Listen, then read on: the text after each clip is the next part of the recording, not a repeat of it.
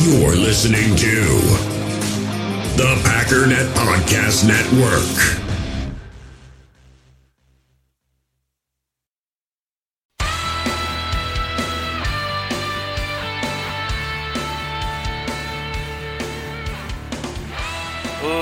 Ladies and gentlemen, welcome once again to the Packernet Podcast. I am your host and resident panelist, as always, Ryan Schlip.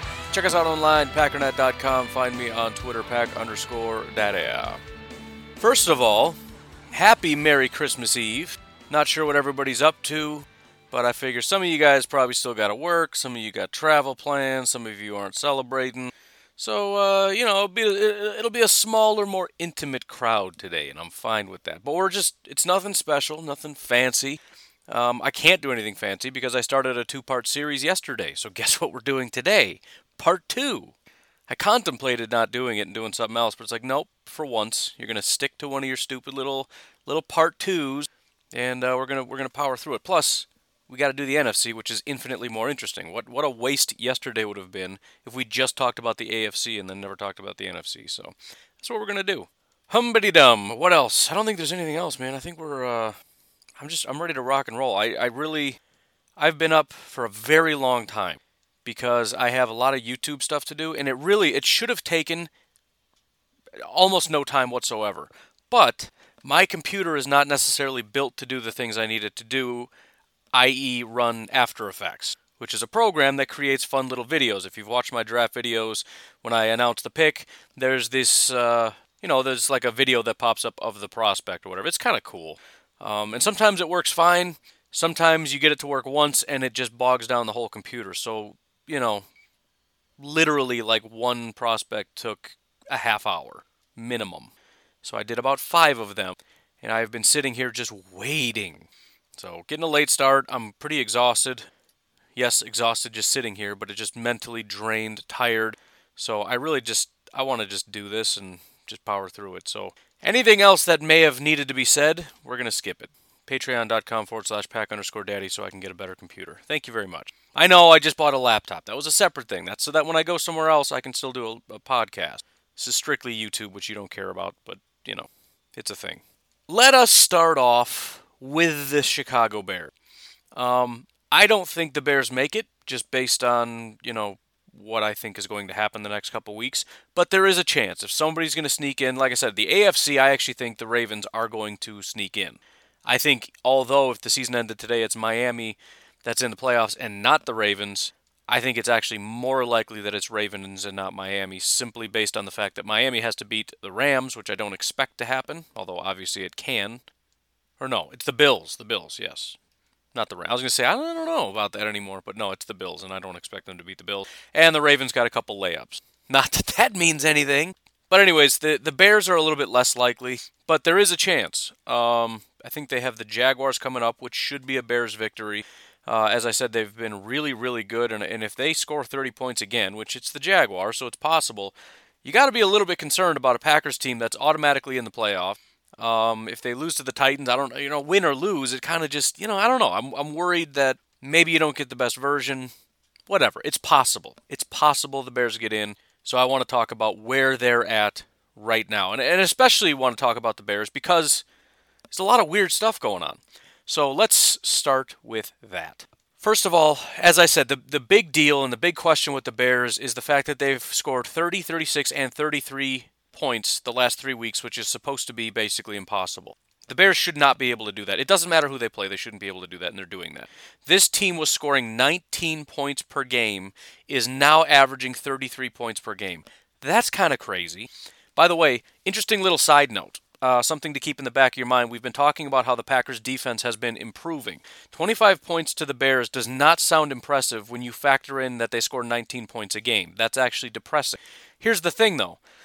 After the bye, the Bears played 4 games, 3 of which they scored these 33 points per game, 1 of which was against the Green Bay Packers in which they scored 25. Those are the only games they've played since the bye week. So if something clicked during the bye week, after the bye week, whatever, the Packers held a 33-point per game team to 25 points. Now, it's kind of a lose-lose because either the Packers gave up 25 points to a 19-point team, which isn't great, or the Bears are a 33-point per game team, which is probably the worst of those two scenarios. But there is some issue to this in terms of, I know there are some Bears fans that listen. I'm excited for you. I'm happy for you. Couple issues, though. First of all, your defense that was giving up 21 points per game prior to the bye is now giving up 27 points per game, and that includes only giving up 7 points to the Texans. Even with that, they're giving up 27 points per game. So the defense, right as your offense is starting to get into its stride, which may be an artificial stride, the defense is suddenly not playing very well anymore, and that's your bread and butter, and that's not great. If we're going to acknowledge one, we have to acknowledge the other. If we're going to say that's a fluke, then what are we talking about with you got to be consistent.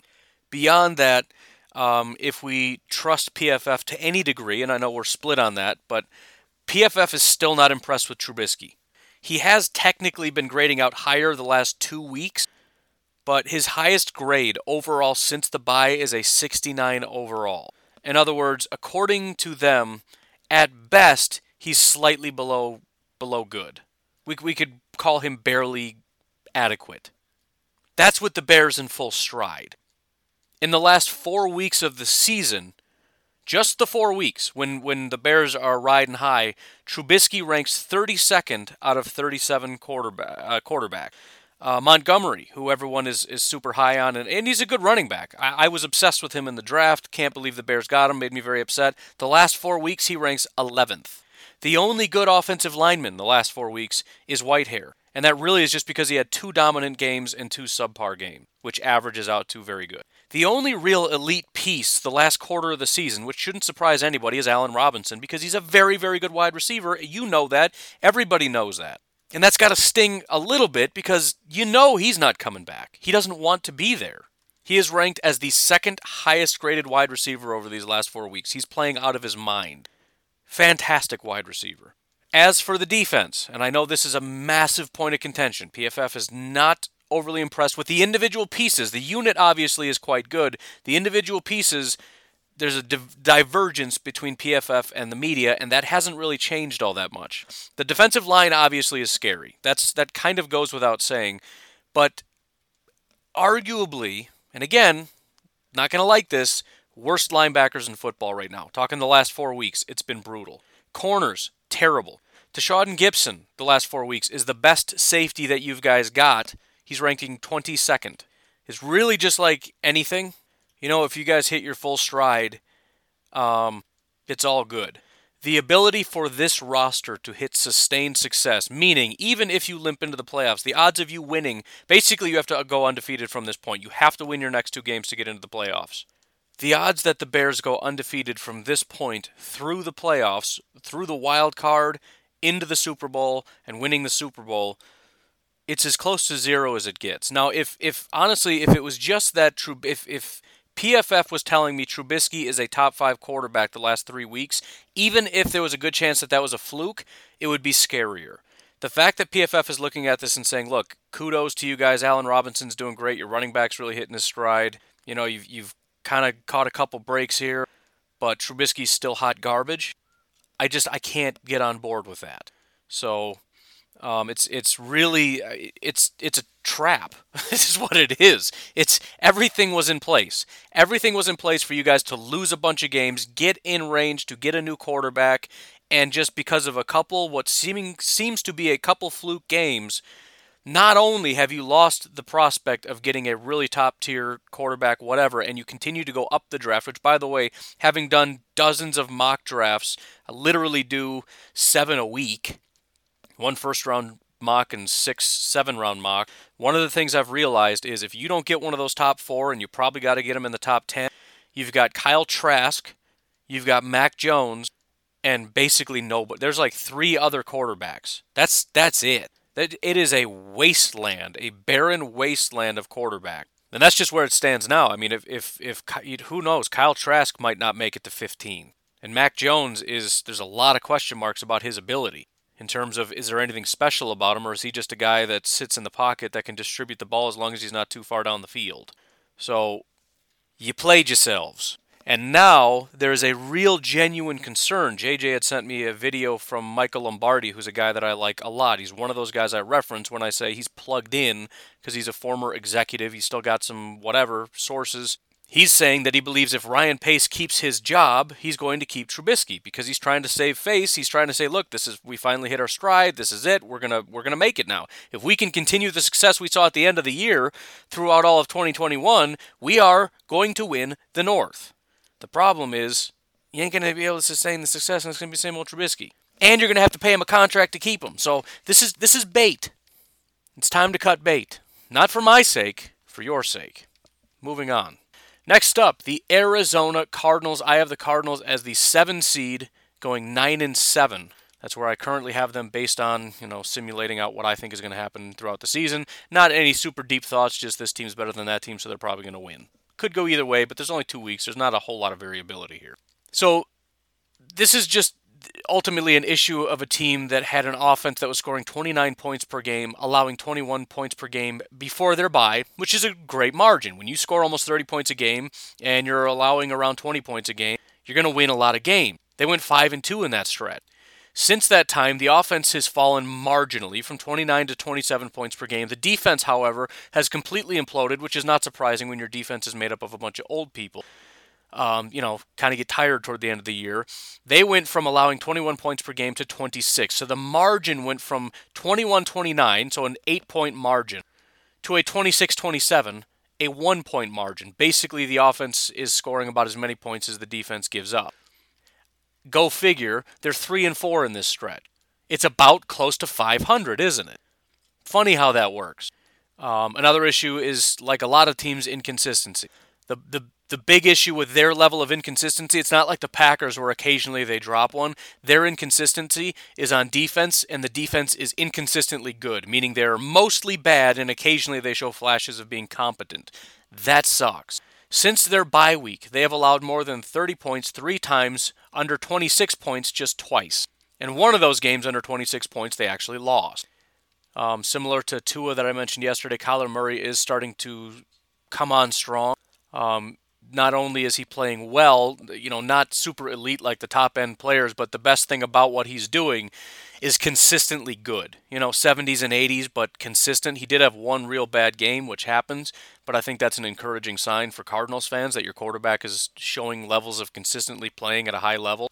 But still, even so, he's ranked 15th over the last 4 weeks.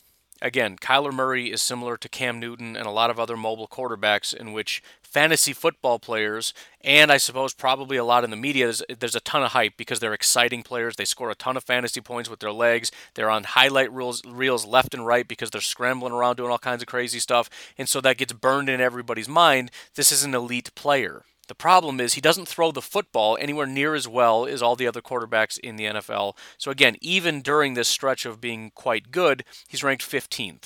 He's a decent quality quarterback that can get it done if he has enough pieces around him, but he's not a Pat Mahomes, Russell Wilson, Aaron Rodgers, drag your team to a Super Bowl type of quarterback. At least not now. We'll see what happens. We're talking about 2020 right now. As I'm sure you know, Hopkins is still a stud, no signs of slowing down, but similar to what Hopkins is used to, the next highest graded wide receiver over the last 4 weeks is Keyshawn Johnson. He's ranked 62nd.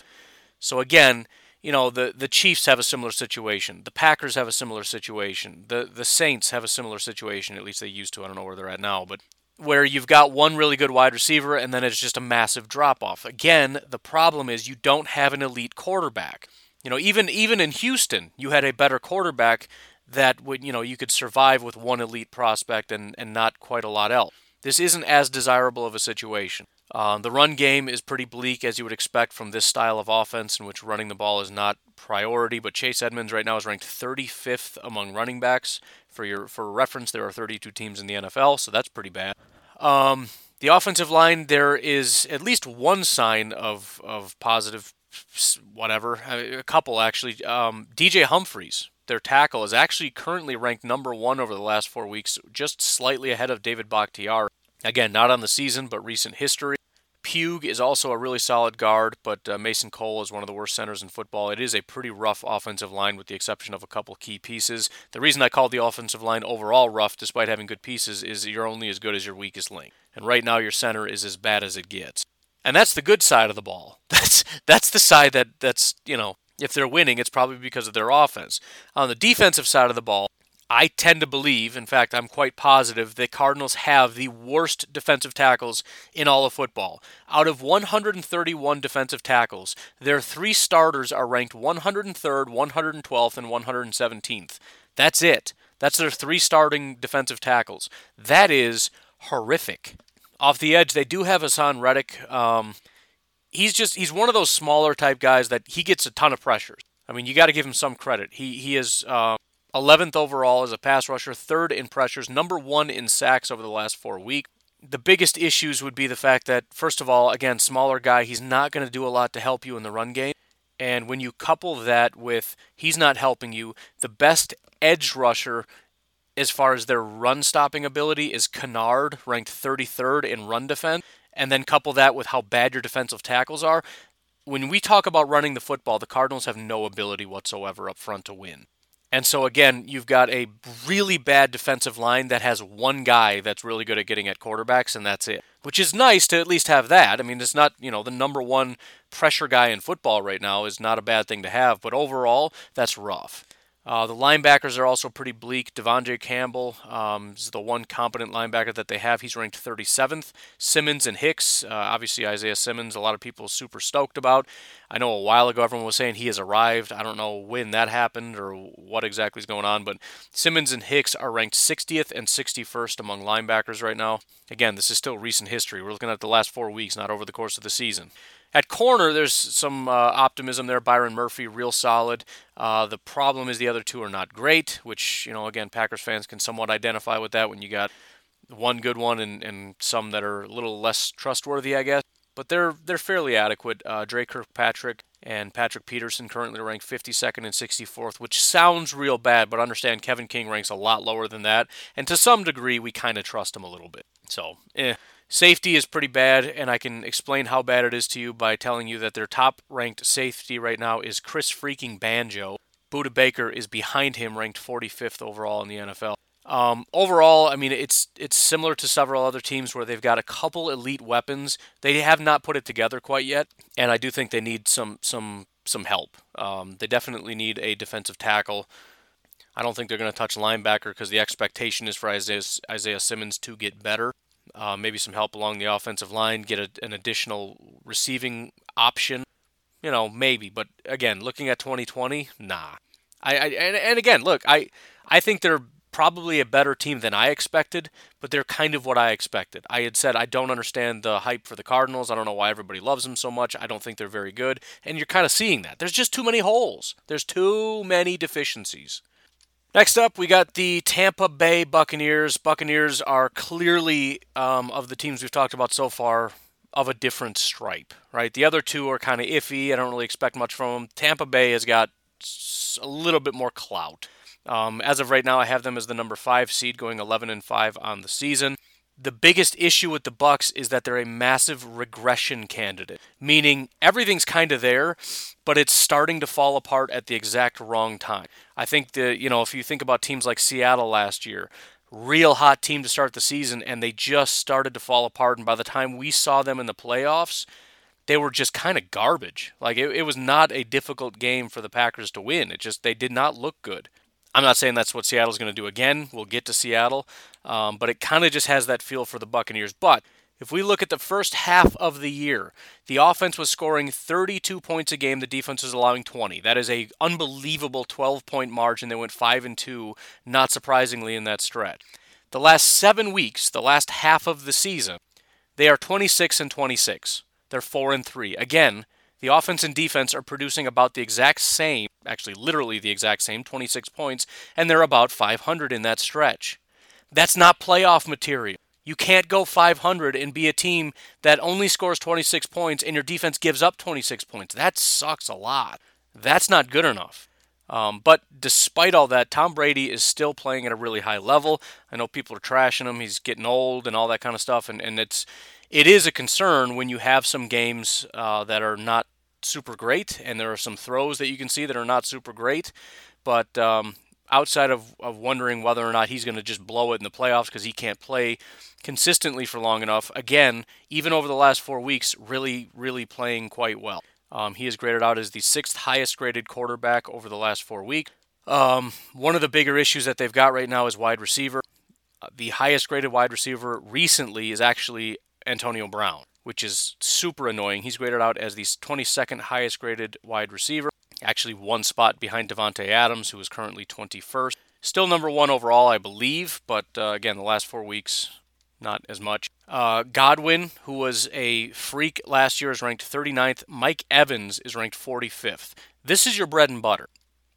Godwin and Evans was arguably the best wide receiver duo in football last year, and you added Antonio Brown to the mix on top of having a couple talented tight ends. You can't have these guys start to fall off, and they are. It's just not clicking like it did last year. It's still not a bad group, but, it's not what you were hoping for.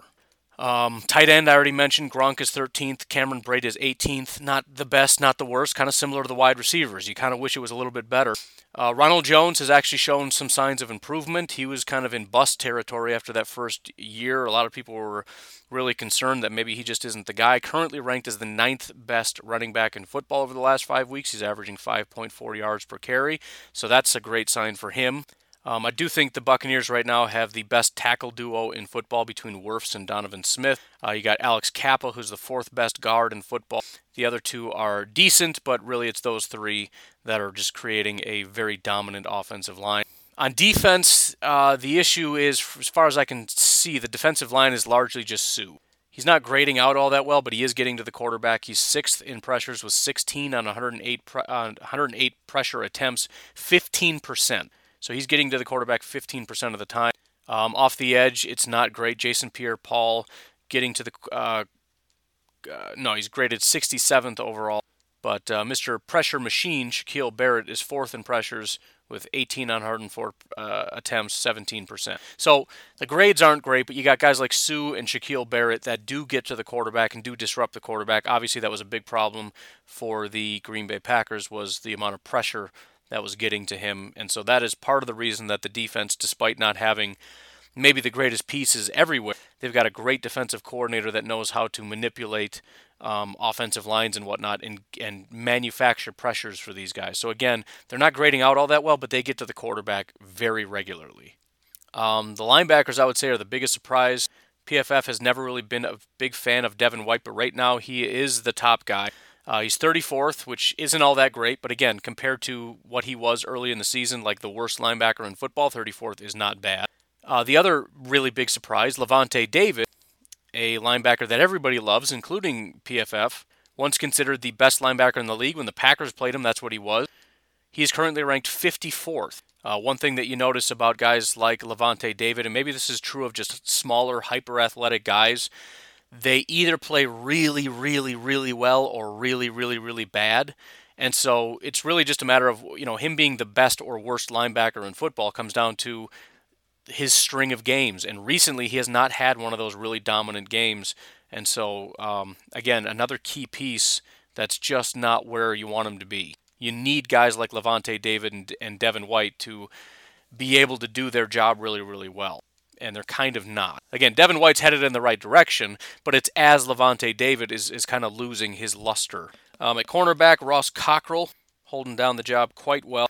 He doesn't have any plays on the ball, but only 42 yards allowed. Carlton Davis and Sean Murphy-Bunting have been dragging quite a bit. Davis has allowed 3 touchdowns in the last 4 weeks with over 150 passer rating when targeted. Sean Murphy-Bunting allowed 2 touchdowns, 237 yards just in 4 weeks. 153.7 passer rate. So, again, to recap, you got a couple guys that get pressure, but overall, nobody's grading out all too well in terms of run defense, pass rush, all that stuff. And you've got 1 corner that's decent and 2 that are really, really, really, really terrible to the point where teams pick on them and have a ton of success. And then finally, they've got safeties that are right now quite terrible. Whitehead is their top guy, ranked 42nd overall. Winfield behind him at 48. Winfield did have a very promising start, rookie, but after about the first 4 weeks of the season, I don't know if teams figured him out or what, it just all kind of came crashing down. So again, the biggest issue with Tampa right now is the fact that the defense is slipping, right? And so when you've got Tom Brady playing at a high level and you've got really talented wide receivers and whatnot, and your offense can move and your running back's getting better and you have a dominant defense, there's no stopping you. But when your offense starts to slip a little bit, again, you go from scoring 30 points a game to about 26 points a game because your offense, your wide receivers or whatever, are just not quite getting it done. Your quarterback is kind of inconsistent. He looks great and then he throws a pick or just a really weird pass at the wrong time. Couple that with the fact that some of your guys on defense are really slipping. Some of the guys that were kind of maybe subpar have become terrible. Some of the guys that were good have become subpar. It's just things are trending in the wrong direction. So they're still a good team. They're still a dangerous team.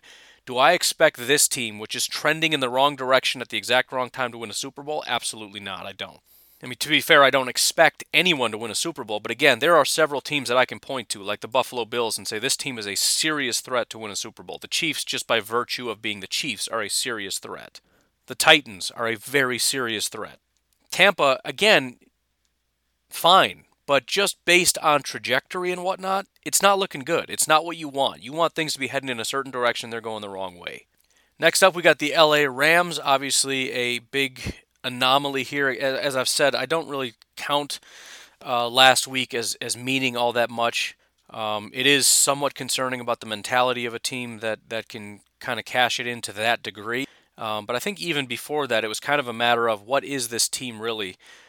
Pretty consistent if you look at the offense and defensive side of the ball. On offense, the first half of the season, 24 points. Second half of the season, 25 points. Last four, 26. So a very, very slow, gradual uphill climb. Not very impressive, though. I mean, the Rams, when they were at their peak, were at their peak because they had a dominant offense. The offense has clearly regressed. The defense has obviously been the major contributor this year, which has always been surprising because we know about one guy on the defense that's dominant, but not a whole lot of names there. Still, the first half of the season, 19 points allowed. Second half, 20 points allowed. Last four, 19 points. So again, consistent. Consistently, 19 to 20 points. The offense slightly trending upward. So technically they are headed in the right direction, but they're more or less consistent. They maintain this winning record, winning team, because they generally score about 6-ish points more than the defense allow. It's a winning formula, right? That's all you really need. One of the biggest questions, and this is a serious question for the Rams in general, because they're right at that point where you've got a guy like Stafford, like Flacco, like whoever, where you look at him and you say, I know he's got talent, but does he have enough talent to ever get us there, or is he always going to be just too much of a hindrance? Right now, Jared Goff is ranked 20th overall, actually one spot behind rookie Justin Herbert. I should specify that's on the season. The last 4 weeks, 25th overall. So it's not going well. Right now, he's keeping company with guys like Taysom Hill, Nick Mullins, Sam Darnold. Right, that's the range he's in. Dwayne Haskins is a couple spots ahead of him. So it's not good enough, right? And you could almost just stop it right here and say this quarterback is not a good enough quarterback to get you there. However, we have seen some instances, like Flacco, like Manning, to be completely honest with the Broncos, where the quarterback play was nowhere near good enough, but a really solid defense is what got him there. So maybe, but that's not a great sign. Looking at the offensive weapons, again, not exactly what you want. Looking at the overall grades and whatnot, the highest graded wide receiver is Robert Woods, 29th. After that, Cooper Kupp, 36th. You got to go all the way down to 99th to find Josh Reynolds, number 3. So again, you've got a subpar quarterback. You've got wide receivers, and everybody's regressing together. Right? This was a really, I never like top 5 quarterback, but he was up there. When he was at his prime, when Matt LaFleur was there, for example, and these wide receivers were some of the best in the business. I mean, they were really, really, really talented as a group. But at this point, it's kind of good, not great. Mediocre, maybe. Tyler Higbee currently ranked 19th, which isn't terrible, but again, he's been a lot higher. Gerald Everett is 28th. I mean, both of them are technically graded out as average. It's just, there's nothing here that's getting you over the hump. Cam Akers, again, he's good, not great. 13th overall, 73 overall, great. You look at that and say, well, that's decent. But again, look at where the Rams running backs have ranked over the years. I mean, everybody is just less than what they were. And again, when we talk about playoffs, we're talking about Derrick Henry, Aaron Jones, Gus Edwards, Jonathan Taylor, Nick Chubb, possibly Matt Breida, Salvin Ahmed, Ronald Jones, maybe David Montgomery. Latavius Murray, these are all guys that are currently ahead of Cam Akers. They're all playoff teams. They're mostly teams with better quarterbacks and better wide receivers. So no, 13th with Cam Akers is not going to cut it. Offensive line, exact same story, right? They at one point had a great tackle duo. Right now it's Rob Havenstein and nobody. Havenstein over the last 4 weeks is graded, which by the way, you want to talk about dominant tackle duos, I'll give this kudos because, people think I'm a hater or whatever. I just say what is. Right now, David Bakhtiari second, Billy Turner 14th best tackle in football right now, which according to ESPN is blasphemous, but this is a lot of respect being given to Billy Turner via PFF, who has not been impressed, saying, no, he is getting very, very good as the season's rolling on here. So in terms of tackle duos over the last 4 weeks, I don't know if there's a better one. I did mention Tampa Bay. You've got Tristan Wirfs and Donovan Smith are 5th and 6th, so you probably have to give the nod there. But second best, I'll take that. At guard, 13th and 37th, that's garbage. And then you've got your center, 14th, Austin Blythe. I mean, it's such a unbelievably mediocre offense, just across the board. Austin Blythe is a 66th overall grade, 14th in the NFL out of 34 centers. That's the whole team. The wide receivers are, Jared Goff is, tight ends are, running back is, offensive line is, That's it. That's the whole offense, top to bottom. Defensively, this is where obviously things kick up. Aaron Donald is a freak among freaks. That's just the absolute bottom line.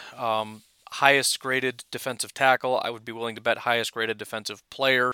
25 pressures is the most in the NFL at defensive tackle right now. The second highest is 22nd. The third highest is 19th. So from going to 3 to 1, you have to go from 19 pressures to 25 pressures. He's been doing this since forever. The only guy with more sacks is DeForest Buckner, but DeForest Buckner has managed 5 sacks on 15 pressures, which is a wildly unsustainable mark. Aaron Donald has 4 sacks. But still, just an absolute freak among freaks.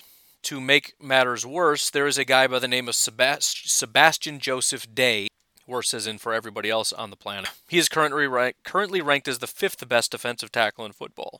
Now, he's a more rotational guy. Aaron Donald basically doesn't come off the field, but he still has 100 snaps, so roughly, call it 26, 27 per week, which is basically starter snaps, right? Rashawn's getting, 13, 14?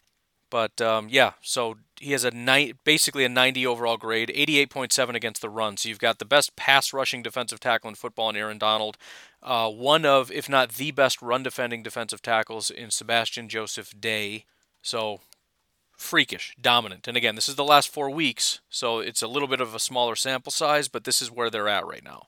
Off the edge, they're definitely much less impressive, which has kind of been my issue with them since forever, is that once you get past that one good guy, there's just nothing. Leonard Floyd right now, 35th as far as edge rushers. He has 9 pressures on 106 attempts, which basic math, 10%, we're not quite there. After that, 49th, Justin Hollins, edge rusher, 2 pressures on 42 attempts. That is pathetic. So there's nothing off the edge. They have not had a good edge rusher. I don't know the last time they've had a good edge rusher, but again, I don't know what they're doing to make this work. I don't know how you make one guy so good. Let me rephrase that. I don't know how you make a defense so good because of one guy, but, kudos. At linebacker, Troy Reeder is currently their top guy. He's ranked 24th overall. After that, Kenny Young, 31st overall. So not the worst group in the world. They don't have any real top-end, elite, Deion Jones type of linebackers. There's no Kamal Martins or anything, but it's guys that are competent and they're consistent, and there's 2 of them, so it works.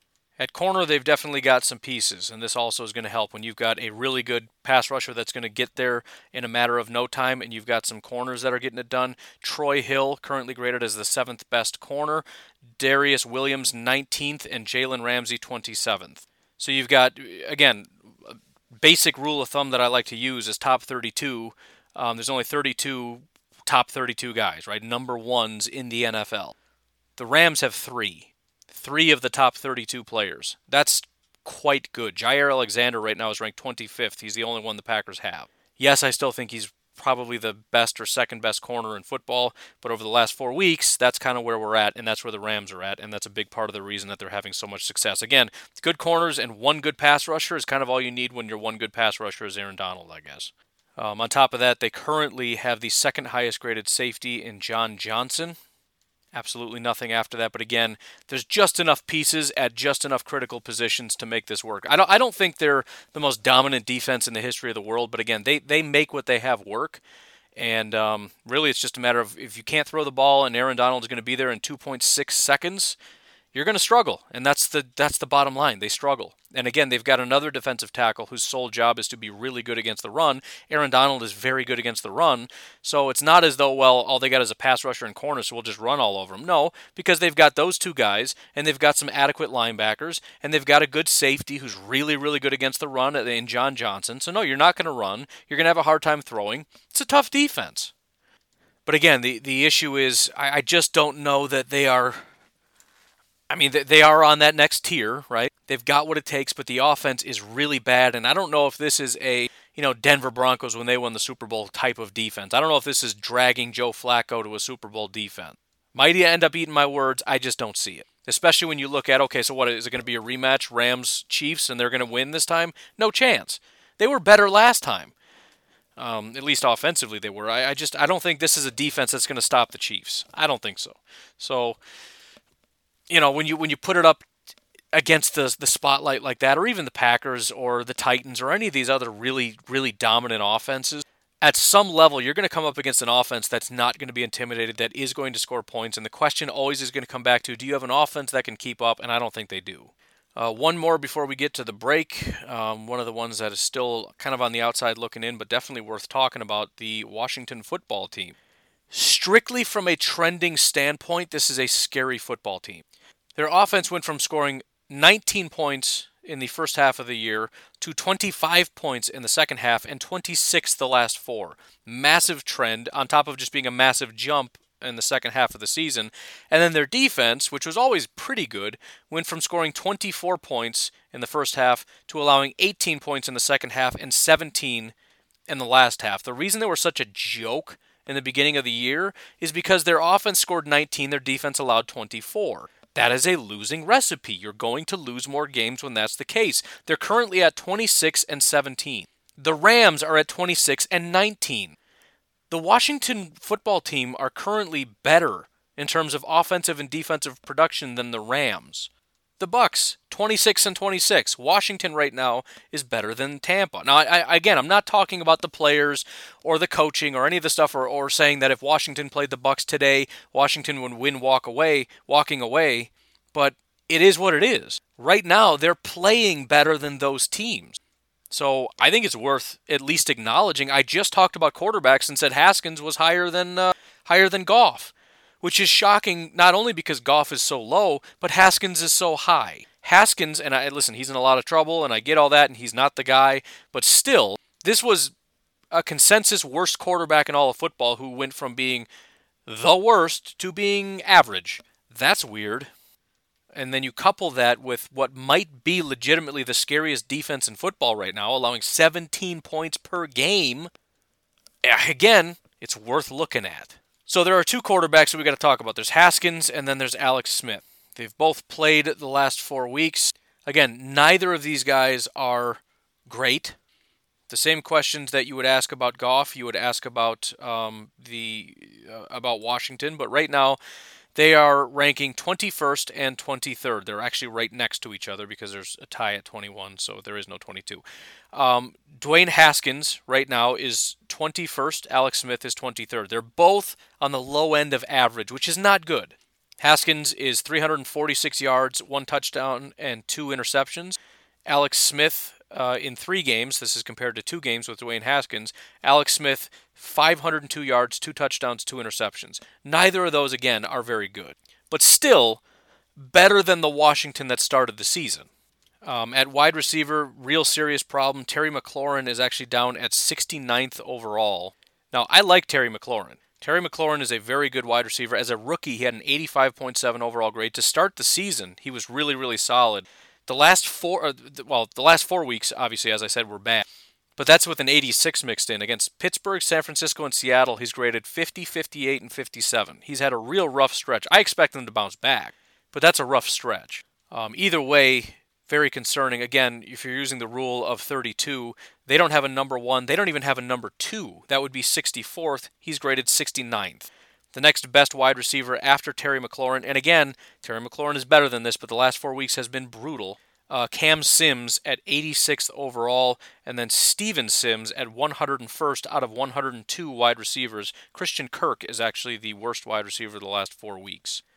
At tight end, Logan Thomas, currently ranked 16th, not the worst in the universe, actually grading out fairly well as a receiver, 1 spot ahead of Robert Tonyan. Yes, I said 1 spot ahead. I'm sorry, it is what it is. Tonyan still has a good grade, but we're talking low 70s compared to guys in the 90s like Travis Kelce and Mark Andrews. So decent receiving option in Logan Thomas, and considering Terry McLaurin's fall from grace the last 3 weeks, I don't know if he has an injury or what, this may be their best receiving option. Tad bit of good news. Antonio Gibson, and I got trashed for this a little bit in my comment section when I did my Washington mock. I do think it's a little bit out of left field from fans that are way too optimistic about guys that are not that good, but I did have him taking a running back. I regret it, but, ETN has to go somewhere, man. Antonio Gibson is currently ranked 16th. He's actually quite a bit higher if you look at for the season, but the last 4 weeks he's at 16th overall. Not been a terrible running back whatsoever. He is actually averaging 5.9 yards per attempt, which is freakish the last 4 weeks. And then the offensive line, the tackles, which, if you ask a Washington fan or really anybody, the number 1 need for Washington outside of a quarterback, if they don't get one, it's definitely a tackle. Cornelius Lucas, 27th overall. Morgan Moses, 37th overall right now. Neither doing a very good job protecting their quarterback. At guard, Brandon Scherf, still a very good guard, has been for a very long time, currently 5th overall in the NFL. But Wes Schweitzer is 42nd out of, doesn't matter, he's bad. And then center Chase Roulier, also a very good center. So they got a couple good guys on the interior, guys that are kind of getting up in age. They also got tackles that are not good that are getting up in age. So the offensive line is a pretty dire situation. So, again, the offense is not the strength. It's definitely trending in the right direction. But you're looking at a subpar offensive line, subpar quarterbacks, 1 good wide receiver that's suddenly deciding he doesn't want to play very much, and then a tight end and running back that are, kind of, adequate. On the defensive line, you've got Deron Payne, Jonathan Allen, big ol' Alabama boy. Fairly good compliments to one another. Deron Payne, more of a run-defending type. Jonathan Allen, the better pass rusher. He has 18 pressures on 150 attempts. Obviously, quick math. That's not bad. Deron Payne, again, more the run-defending type, 11 on 152, which is subpar, but it's not bad when you're the complementary piece. Off the edges where they've really been dominating recently. Montez Sweat has hit his stride. He does only have 7 pressures on 108 attempts, which isn't great, but as a run defender, he's really, really, really blossomed. And actually, they're grading him quite highly as a pass rusher as well, so the stats and the grades aren't quite lining up. Again, you can win and not get to the quarterback. But then you got Chase Young, who is currently graded as 7th. So they got the 6th and 7th best pass rushers in the last 4 weeks. Chase Young also 10 pressures on 144 attempts, below average. But both of these guys really, really stout against the run. Very good tackler. Chase Young actually grading out really well in coverage. He's dropped 11 times. Montez Sweat, again, really good pass rushing grade. So overall, the defense is stout, and I would say at least adequate and a good complement. Again, a good run defender and a good pass rusher. And then off the edge, you got 2 extremely dominant guys setting the edge against the run that do have the ability to win as far as getting to the quarterback, even though the stats aren't quite where you'd like it to be. At linebacker, one of the few teams that has a linebacker at the top. I don't know why it's so hard to find them. Probably goes to prove out that linebackers aren't that important because all the best teams don't have very good linebackers. But Cole Holcomb, currently 12th overall, which doesn't seem that high, but again, very rarely do you see guys that are grading out well. Deion Jones is Atlanta. They're not a playoff team. Juwan Bentley, New England. They're not a playoff team. Joe Giles Harris, Jacksonville. They're not a playoff team. Nicholas Morrow, Las Vegas. They're not a playoff team. So, anyways, Cole Holcomb grading out quite well. Mostly a coverage guy, but solid. And then they got John Bostic as a compliment. Doesn't grade out super well, but 33rd overall, meaning as far as, again, rule of 32, very, very good number 2 linebacker. And also a pretty solid compliment, even though he's a better coverage guy than a run defender, real solid tackler. Corners are definitely lacking. Ronald Darby is currently their highest rated guy at 47th, but pretty good compensation when you've got safeties Jeremy Reeves and Cameron Curl. Never heard of him in my life, but currently graded out as 11th and 15th overall. So again, you can see why the defense, which has all these pieces, and again, it's not perfect. No defense or offense is perfect, but if you've got a good enough defensive coordinator that has the right pieces for the scheme and the system that you want to run, and obviously this is a team that loves just getting these big, bulky, especially along the defensive line. They love these big old Alabama guys. You get guys like Montez Sweat and Chase Young that aren't just, like Hassan Reddick speed edge rushers, right? They're big, massive, imposing guys. They're just a very, very physical defense, and they get it done. Now, although they're trending in the right direction, does this team have what it takes to get there? No. Even if Terry McLaurin gets back to being dominant, even if, the running back gets going, it's not good for a couple reasons. I mean, it's not good enough to win this year, but it also is a thing where you worry about the age of some of these guys. Young pass rushers, which is great, but, the linebackers, the defensive tackles, the offensive line especially, no quarterback, the wide receiver group as a whole is not great. I'm glad they're doing well, and, they are trending in the right direction, but if we're being honest, comparing Washington going up against literally any of the teams that I've listed so far, massive uphill battle. And you can see why they're winning. Right? And you can see why they not just played spoiler 1 week, but have continued to win since then. They're playing some good football. But even so, it's kind of like the Bears, where it's a bit of a paper dragon. When you actually analyze the individual pieces, they're doing some special things. There's just not enough here to get the job done. Anyways, let's take a break. This is taking a very long time. Extremely long-winded, but that's all right. We'll be right back, and we'll talk about the rest of these NFC playoff teams. In the hobby, it's not easy being a fan of ripping packs or repacks. We get all hyped up thinking we're going to get some high-value Jordan Love card, but with zero transparency on available cards and hit rates, it's all just a shot in the dark. Until now, introducing slab packs from arenaclub.com, the only repack that provides real value, a complete view on all possible cards, and clear hit rates for each one. Now when I buy slab packs on Arena Club, it finally feels like I know what I'm getting. And honestly, the best thing for me and my son is the fact that we're kind of novices into this. When I walk into a card shop with my son, and a card says it costs $40, kind of just taking his word for it that that's a good value. So I appreciate the transparency on grading, as well as just getting excited about seeing what you could potentially get. Right now, you can get 10% off your first purchase by going to arenaclub.com/packdaddy. Wow, that's crazy offer. 10% off a $400 slab pack. That's $40 right there.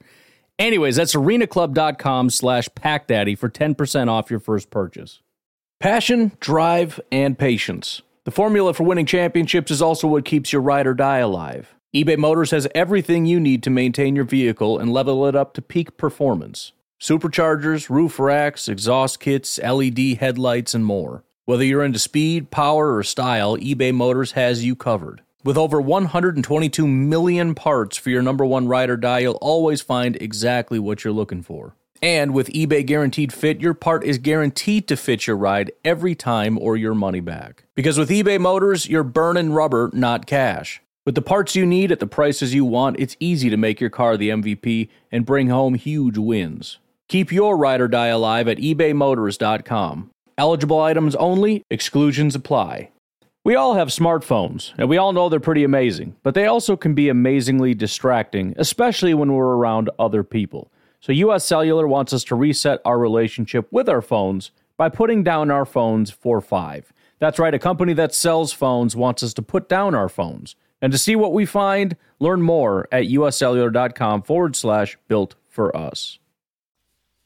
All right, next up on the train, we've got the teams that are officially locks in the playoffs. They're in. They can't get out. There's nothing that they can do that will boot them out of the playoffs. And I want to start with the Seattle Seahawks, another team that's extremely interesting because they're not what they were. Wildly volatile. In fact, they've done a complete 180. The first half of the season, best offense in football. Remember hearing that? 34 points per game. The defense, however, was arguably the worst in football. They were on track to break all kinds of records, allowing 28 points per game. Second half of the season, the defense dropped from 28 points allowed to 16 points allowed per game. That's better than Washington. That's better than probably any team we've talked about. The offense, however, has dropped to 23 points per game, from 34 to 23. The last 4 weeks, the offense has scored 23 points per game, which is terrible. The defense has allowed 13 points per game. That's unbelievable. If we begin to look at we'll start with quarterback as we look at the players. One of the clear declines has been Russell Wilson. Now, if you're just comparing quarterbacks, especially coming off Goff and Alex Smith and Haskins and whatnot, this is a great quarterback compared to the fact that he was considered arguably the best in football, that he was up there with Mahomes and Rodgers, and they were going to have this big competition for who's going to be the MVP and all that. He is currently 11th with a 77 overall grade. Bear in mind, the top quarterbacks, 93.6, 92.8, 91.5, 91.2, 90.0. Russell Wilson, 76.9. He's not in the same universe as the elite quarterbacks and the elite quarterback that he was early in this season. Compared to Aaron Rodgers' 939 yards, 11 touchdowns, and 0 interceptions the last 4 weeks, Russell Wilson has thrown 820, 7 touchdowns, 3 interceptions. The wide receiver position isn't much better in that we're still saying good, but it's not what we remember. And again, this is why I love doing this kind of stuff, because in my mind, one of the best quarterbacks with one of the better wide receiver duos in all of football, DK Metcalf being one of the best wide receivers in football right now. DK Metcalf is still dominant. Last 4 weeks he ranks 13th. That's great. 81.9 overall grade, 361 yards and a touchdown, right? Solid. Bigger issue, aside from him maybe not being quite super dominant elite, is the fact that the next highest is Tyler Lockett, ranking 82nd overall, David Moore 84th. Putrid, terrible, horrible. Tyler Lockett, 172 yards, 0 touchdowns, 9.6 yards per attempt right now. That's not good. So, again, quarterback play has declined. Still have DK playing at a high level, but DK is by himself right now. Tight end is not only bad, it's real bad. The only tight end that they have right now playing adequate snaps is Jacob Hollister, ranking 33rd out of 39 tight ends. They have nothing at tight end right now. At the running back position, it's not getting all that much better. Chris Carson, again, similar to the Rams, he's not bad, 73-ish overall, but 15th. So you couple everything together with the declining quarterback, the declining wide receivers massively, the fact that they no longer have, they used to have Jimmy Graham, they had Wilson, they had guys that were decent at tight end, maybe not elite, but good enough. Now they have nothing, and they've gone from having a, top 10, probably, I don't know about top 5, but really good running back to an average running back. Chris Carson, it's not even good for his standards. You add to that what we already know about the Seattle offensive line, the fact that Dwayne Brown, their best offensive lineman, is currently ranked, 28th overall in terms of tackles. Chad Wheeler, 48th. At guard, Damian Lewis, 28th. Jordan Simmons, 52nd. Mike Iupati, 73rd out of 81. They don't have a single good guard on this team. Then you've got Ethan Posick, 19th out of 34. So, look, man, just from the offensive standpoint, I'm not scared of Seattle. I'm just not. I've been talking about their decline for quite some time now. They finally did one good thing, got DK Metcalf, which has helped give them a little bit of a boost. Daughter has some thoughts. I just think the decline is continuing. We haven't looked at the defense yet, but just based on this, it wasn't surprising that by the time they got into the playoffs, they got walked all over by the Packers. And I don't really see that necessarily changing. They are trying and fighting so unbelievably hard to still be a top-tier team. And usually in the beginning of the season, they're the anti-Patriots. The Patriots always got off to a slow start. We would say, ha, you guys are finally done, you bunch of losers, and then they win a Super Bowl. The Seahawks come out swinging. Every year I say, you know what, they're done. I think this is finally it. They're going to completely collapse. I don't think I said it this year because they've been doing it for so long and they got DK, so I kind of backed off of that. But by the end of the year, there's just nothing left in the tank. This is a terrible offensive line. And when you got Russ playing as a good instead of an elite top-end quarterback, it's kind of already done. I mean, you have to have Russell playing at a top 3 quarterback level to even have a chance. And you do have a chance. If he's playing like that and you have DK and Lockett's like a top 30-ish as opposed to 80th, you got a chance. But this is bad. And as much as I hate Seattle, I kind of feel bad because it shouldn't have to be like this. I mean, Schneider, man, brutal. Now, on the flip side, the defense, which seemingly is getting quite a bit better, is headlined by Mr. Snacks Harrison. Packer fans not going to be super happy to hear about that, but he's doing exactly what we hoped he would come and do for us. I wasn't positive whether or not he'd still be able to do it. Oftentimes you hear about these guys, especially guys that want to find a job and can't. There's usually a reason for that. But currently, he is ranked as the 10th best defensive tackle in football. Not surprisingly, he has 0 pressures, terrible pass rusher, because that's what he always is. However, second highest graded run defending defensive tackle in football. So all the people out there saying we need to get snacks. Come on, you bunch of dummies, get snacks. Vindication, folks. Vindication. He's been fantastic for Seattle. Not only that, not that there's a direct one-to-one correlation, but you've got the worst defense in football suddenly becoming a very competent team right at the exact same time they get one of the best run-defending defensive tackles in football on their team. I'm just throwing that out there. After that, it's a bit of a fall-off. You got Poona Ford, another good run-defending guy. I know Seattle fans really like Poona. Adequate, not super fantastic, but 38th, I guess, is not terrible for a number 2. Behind him, L.J. Collier, terrible draft pick. Apparently they kicked him inside. Don't know, don't care, he's not good. I'm annoyed by him. I shouldn't say by him, by the pick that they made to get L.J. Collier. Off the edge, not great. Alton Robinson is currently 19th, which I guess isn't the worst in the world. Not a good run defender. 4 pressures on 47 attempts is sub 10%. That's not great. They don't have any other edge rushers graded out in the top 50. At linebacker, Bobby Wagner is down to 31st overall. Other terrible first-round pick, Jordan Brooks, is 45th, which, to be honest, is better than I would have expected, considering it's a first-round pick for Seattle. But still, those two aren't great. However, KJ Wright, they keep it loaded up with guys that are talented, getting up in age, but KJ Wright currently 14th. So, again, solid, decent enough defensive tackles. One halfway competent but not really edge rusher.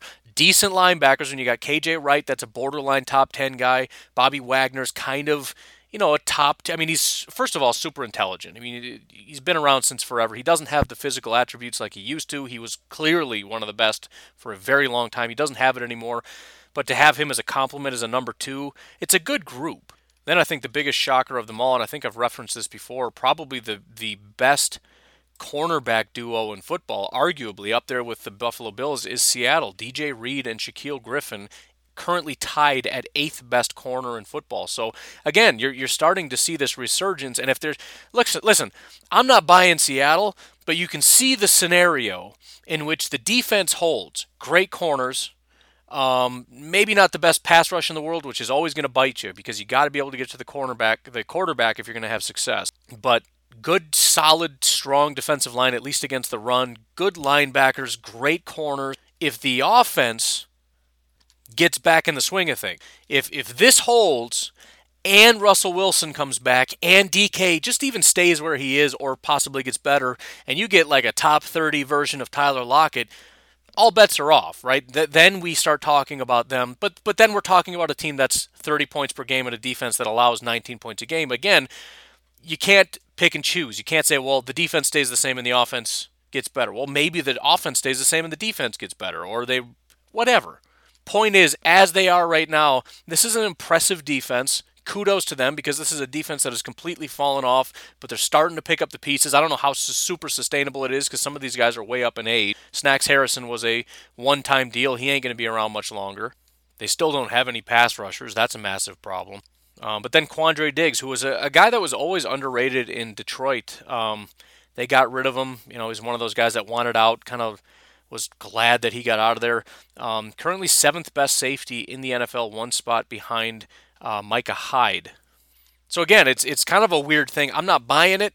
Seattle's offense is rapidly declining, but they're one of those teams that if everything clicks, which is kind of like the Bears, but to a much more believable degree because the defensive pieces are kind of this good, maybe overperforming a little bit, but you can sustain that at least for a season. Next season, I'm not buying it, but can they do it for a couple more weeks? And we know Russ can be better. And we know Lockett can be better, and we know DK has another gear in him. So I guess where I'm at with Seattle is right now I'm out. They're not going to win. They're not good enough. They're petering out. This is what they started. This is a new tradition for them. They get depleted at the end of the year. But I'm on Seattle Seahawks watch duty. If we see them win 30-14 this upcoming week or the next couple weeks, I'm very scared of Seattle because there's like a sleeping giant. Right now they're a sleeping giant. They're pretty easy to beat, right? Because he's asleep and you can punch him right in the face. He can't do anything about it. But if he wakes up, we're all in trouble. So I guess that's where I'm at with Seattle. 2 more teams, 1 more before we get to the Packers. We got to talk about the New Orleans Saints. Basically identical to the Seattle Seahawks. However, in maybe slightly more understandable with the Drew Brees situation. I don't know. But to start the season, 29th was their offense, 28th on defense in terms of points and points allowed. Second half of the season, they dropped to 25th on offense, but also dropped to 16 points allowed on defense. The defense is really hitting its stride, which is why I'm petrified of the Saints, because they've always been that team, at least in recent memory. Their defense is really starting to wake up, and their offense is very lethal. That's why the Saints have always been scary. They just haven't really done that yet. The defense has awoken. Now, they've kind of normalized at 19 points a game, and again, the offense is down to 25 points a game, but a lot of that has to do with the fact that Drew Brees hasn't been around. So if we assume Drew Brees coming back means they're a 29-point per game team, and their defense is now a 19-point per game team, yeah, they're scary. No question about it. Over the last 4 weeks, and again, this is more scary than anything, their quarterback ranks 24th. Why? Because their quarterback is Taysom Hill. Nobody else is on this list in the last 4 weeks. You know why? Because I have a filter on that says if you don't play an adequate number of snaps, I don't even want your data in here. No other quarterback has played enough to even be worthwhile to bring up their stats or their grade.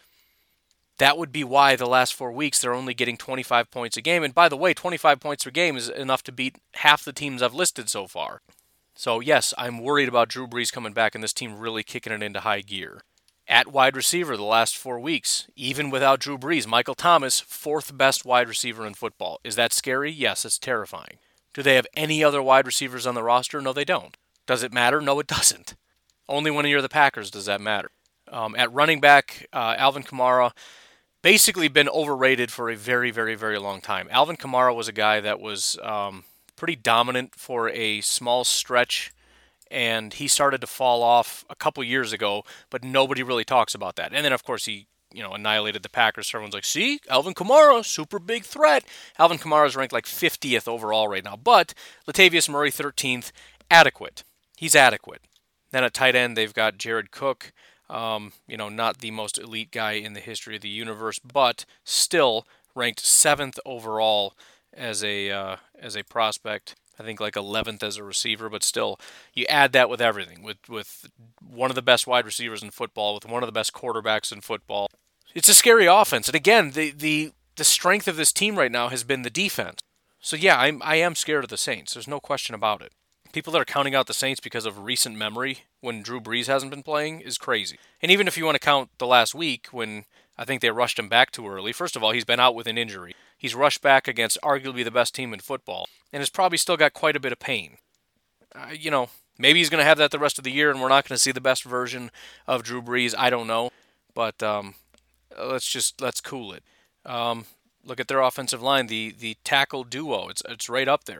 It's not quite Green Bay, but you got James Hurst and Ryan Ramczyk at 18th and 22nd. Again, doesn't sound overly impressive, but you got 2 guys and neither of them are bad.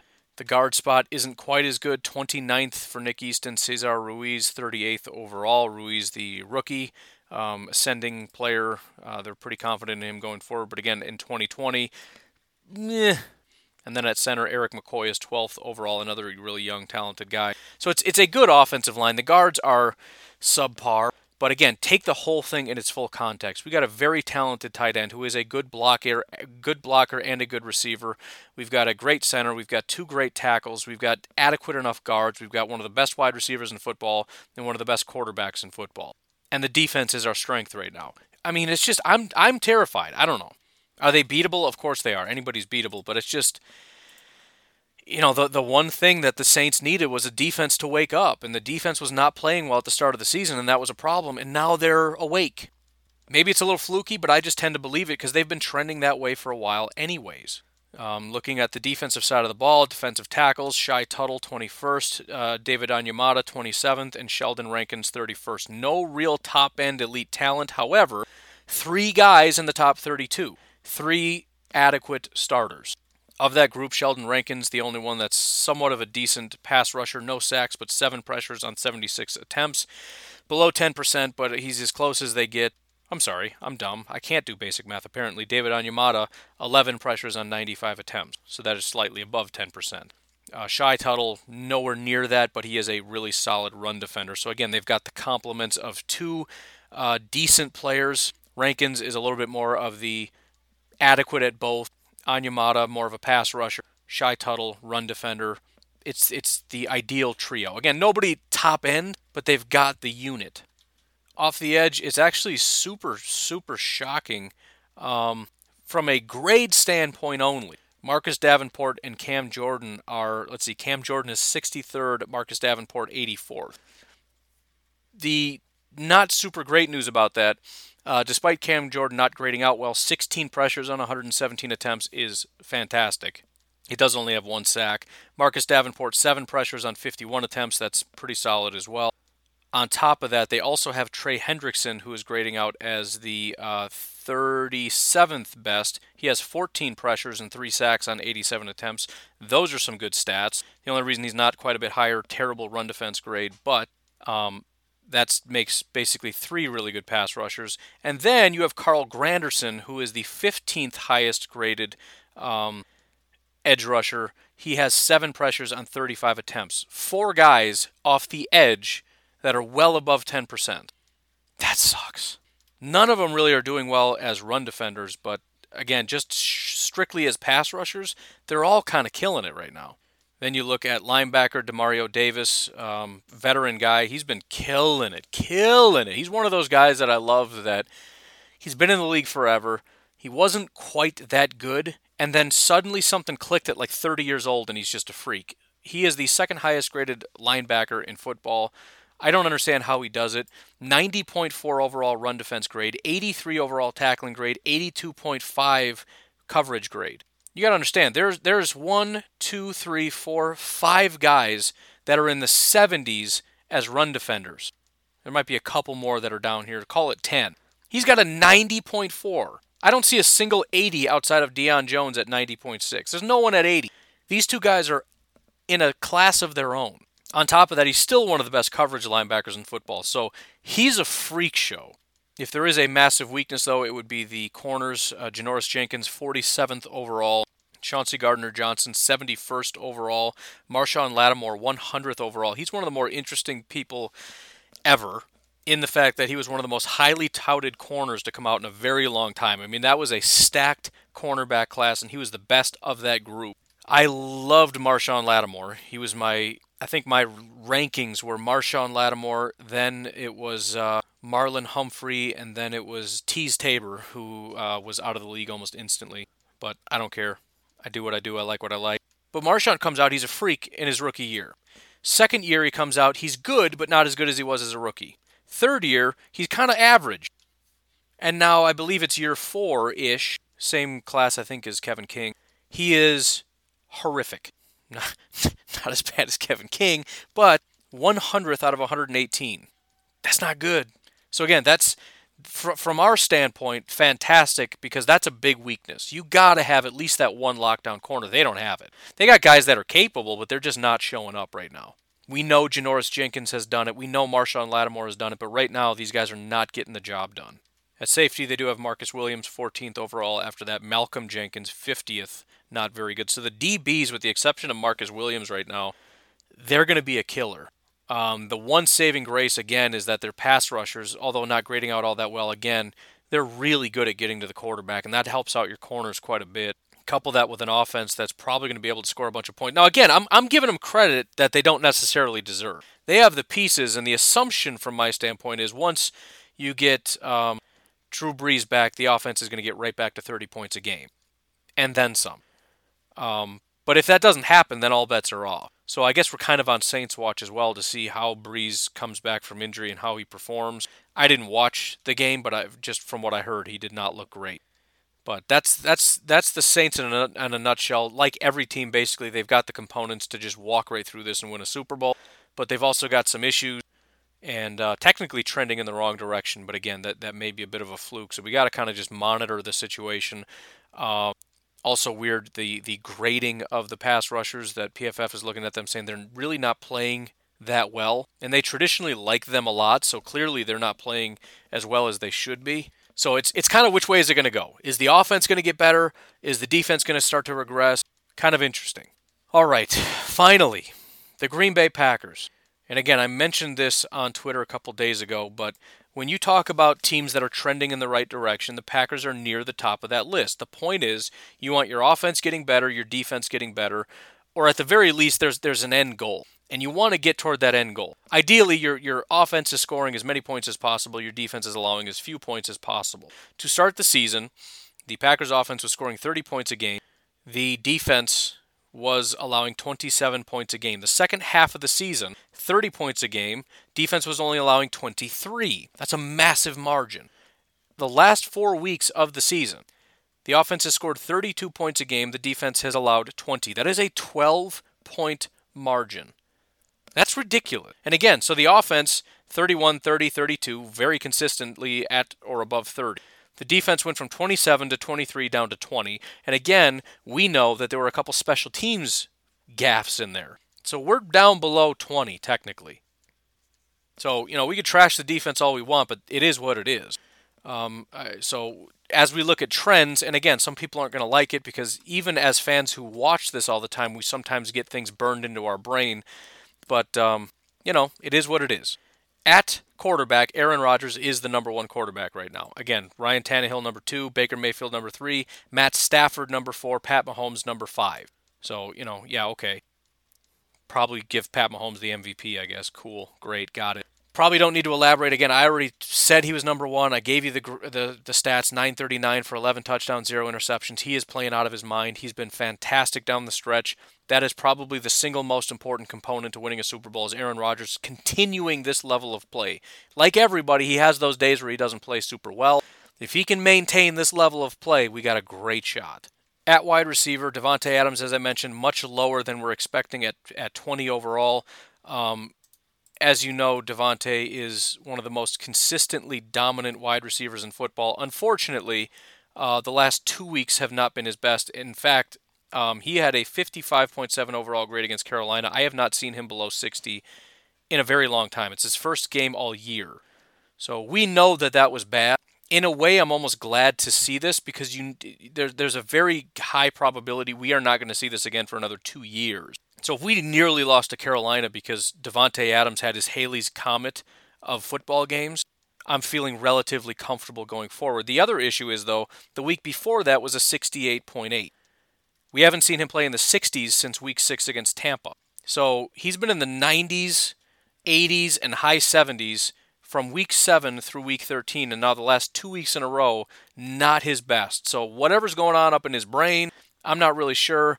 I'm really hoping we get back to peak Davante Adams and that this trend doesn't continue. But, again, even with 2 subpar weeks, he's still the 20th highest graded wide receiver. Giving a little bit more context because it's the Packers. I'm sure other teams you could give some more context to as well. Allen Lazard, 43rd. So you've got your number 1, you've got your number 2. Again, if we're looking at trends, definitely not the best wide receiver group in football, but if we assume Devontae gets back at it, we're talking best quarterback in football and a solid number 2 option in Allen Lazard. It's a great group. You add in Robert Tonyan, who is 15th overall as a receiver. He is 17th overall, because his blocking isn't that good. I know a lot of people think he should be higher. Don't really care. Point is, he's an adequate player. Part of the issue with Tonyan that people tend to forget is that even though he has really, really good game, he can kind of ghost for a while. Right? He's had a touchdown every week since week 11 in Indy, which is fantastic. But he catches roughly 4 or 5 passes a game for like 40 yards, something like that, typically. So, I don't know. I'm not trying to rag on that. I'm just sort of trying to be objective for people that are just going to get mad that he's not the number 1 tight end on PFF's board here. But again, full picture, good group. Elite quarterback, good wide receivers, good tight end. The other great thing about what we've been doing is context, right? Everybody has got holes in certain places.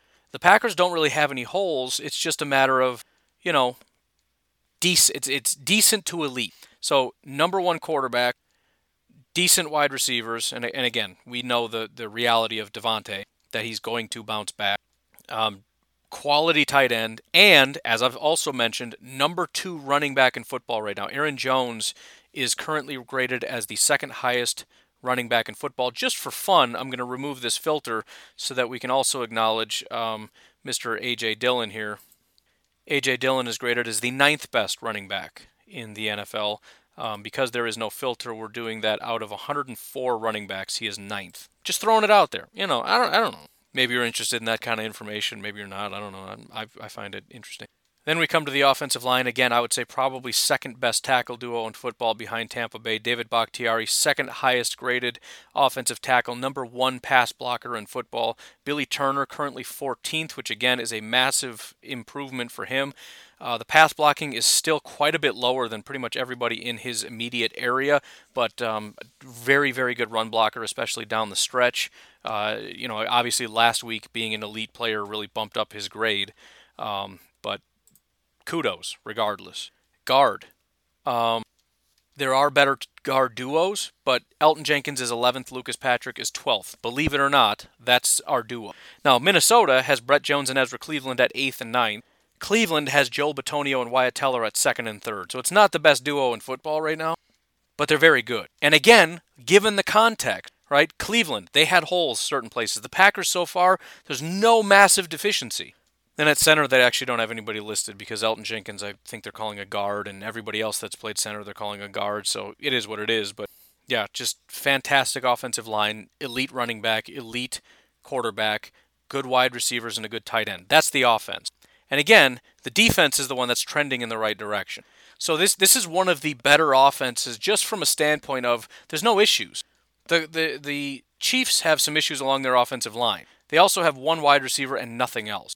And the running back is nowhere near as good as Aaron Jones. Looking at the defensive line, not good. You have Kenny Clark is not even listed here in the top 50. Kingsley Keke is our highest graded defensive tackle at 45th. He does have 9 pressures on 75 attempts, which is solid. Dean Lowry is 49th, 9 pressures on 93 attempts, close to 10%. And then as I expand this out to try to find where Kenny Clark is slightly below that. He is graded 53rd overall, 15 pressures, 143 attempts, marginally above the 10% mark. So again, I've been very vocal about Kenny Clark not being satisfied with where he is. Again, there have been stretches down recently where it seems like he's showing signs, but recently that's also been not great. So very, very bad. If we're just being objective right now, really bad defensive tackles. Really bad. Well, I expect what? Expect Kenny Clark to kick it in gear eventually? Starting when? I don't know. Not good. Not good enough. Off the edge, if we're looking at grades, again, still not good. Za'Darius is graded 46th overall. Preston is 80th, and Rashawn Gary is 105th out of 112. Now, again, the pressure numbers are not bad at all. Rashawn Gary, 10 out of 98, that's 10%. He has 4 sacks, that's great. Preston Smith, 9 out of 123 is not great, but 3 sacks. And then Za'Darius, 16 out of 171 is below 10%, but 4 sacks is great. Bottom line is, though, the defensive line is going to be the undoing of this team if they don't pick it up. They're getting it done because they're finding ways to get sacks, right? They're very good at digging deep and coming up clutch when the game is on the line. The problem is, and everybody knows this if they're being honest, the consistency is not there. On a play-in and play-out basis, there's not consistent pressure on the quarterback. There are flashes of great plays, and then entire series where you don't see a single pass rusher do anything. That's got to change. Now, again, it's working. Whatever they're doing is working. But, it's concerning because you need better than that. Once you go up against teams like, the Tennessee Titans, who are the number 1 offense in football, as opposed to the Carolina Panthers, who have one of the worst offenses in football. At linebacker, we do have some very great news. Kamal Martin is the 7th best linebacker in football recently. Chris Barnes is 71st. Christian Kirksey is 85th. If you'd like to know why I'm not as high as Chris Barnes as everybody else, this would be why. Again, he started off the first 2 weeks grading out really, really well. He had a great game last week. He graded out great. He's very consistently horrible with flashes of good games. And people remember the good games. They say he's very fast and all this stuff, so we need to just play him more often. I'm not on board with that. I'm all in on Kamal Martin. I know he's raw. I know the Packers have him as number 3. He's not quite ready, but he has been consistently dominant every single time he's on the field. It is what it is. At corner, we've got a pretty good duo in Jair Alexander and Chandon Sullivan. Again, Jair is down to 25th. Still a good grade overall, but hasn't quite had those elite games recently to kind of bump him up at the top. Similar to Devontae, I'm not worried about it. He's playing great football. Even statistically, we're looking at he allowed 1 touchdown, 126 yards, but 4 pass breakups. Chandon Sullivan is 31st. The concerning thing here is Kevin King. I think Kevin has been doing a good job this year, but down the stretch, I'm starting to get the feeling that old Kevin is back, and the grades reflect that. 113th out of 118 is where he ranks right now. That's not great. I mean, we're getting into teams are deliberately picking on Kevin King territory. Can't have that. Finally, some very, very, very good news looking specifically at the safeties. We currently have the number 3 and number 10 overall safeties in the NFL. Darnell Savage, 3rd best safety the last 4 weeks of the season. Adrian Amos, 10th best safety in the NFL. That's some beautiful stuff right there. Raven Green and Will Redmond also on the list, but not quite as high. Will Redmond probably going to be stepping in on occasion, but this has been a saving grace for this team. The way these two have played have legitimately been a saving grace. I mean, there's a good chance if Amos wasn't on the field against Carolina, we don't win the game. His playmaking ability, running across the field, making tackles, breaking up passes has been unbelievable. Darnell Savage obviously has been breaking up absolutely everything, getting tons of interceptions. Darnell Savage is 2nd the last 4 weeks in picks. Tyrann Mathieu has 4. Darnell Savage has 3. Only 3 guys have more than 1 interception the last 4 weeks. Darnell Savage, the last 4 weeks, this is unbelievable. You know what his passer rating is when targeted? 8.3. 8.3 passer rating when targeted. That's insane. There's 5 guys with a passer rating that's, 3 guys are 0. Quandre Diggs has a 4.2 and Savage has an 8.3. The next highest is a 39.6. So a steep spike after that. So, the offense just has pieces everywhere. And I think it's why they do so well. You need guys to not start slacking off. We don't want to be Seattle. We don't want to be the team that's getting old and getting cold. Devontae's slipping, Jair's slipping. Can't do that. Again, I'm trusting that those guys, it's like 2 bad days, and that's it. Okay, big deal. Everybody has down game. Not worried about that. But we got to pick it up, and there's no better time than this week against the Titans. All right, if you're sleeping a little bit on the Panthers, fine, but this is playoff football. Devontae, you want to prove you're the number 1, this is your game. Jair, you want to prove you're the number 1, this is your game. If Za'Darius and Rashawn and Preston are going to step up and be the guys they were last year, and Rashawn wants to prove that PFF is stupid and he's not one of the worst pass rushers in the league, that he's really, really good, and we're not just guys that get sacks flashily. I'm going to play a terrible game, but I'm going to have 3 good plays, and they're all going to be sacks. I don't want that. Keep your sacks. I'd rather you have 0 sacks and get just a dominant performance where you disrupt the quarterback every play. I would rather have that than 5 sacks.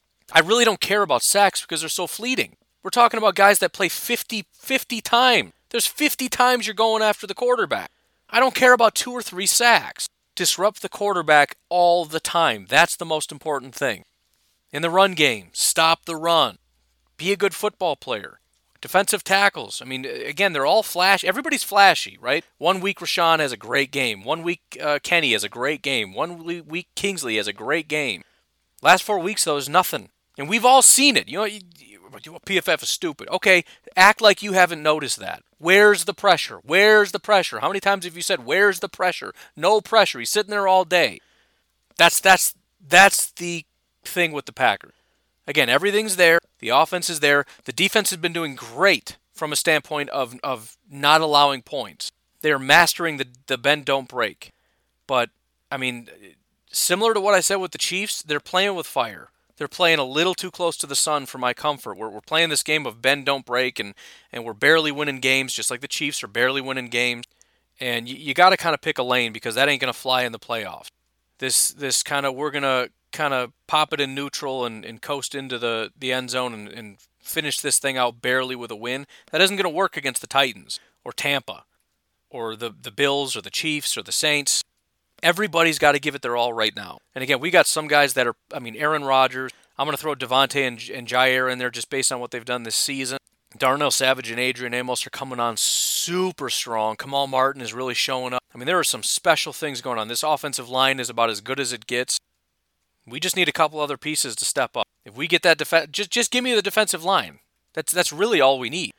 Kenny Clark, Za'Darius, Rashawn, Preston, Kingsley.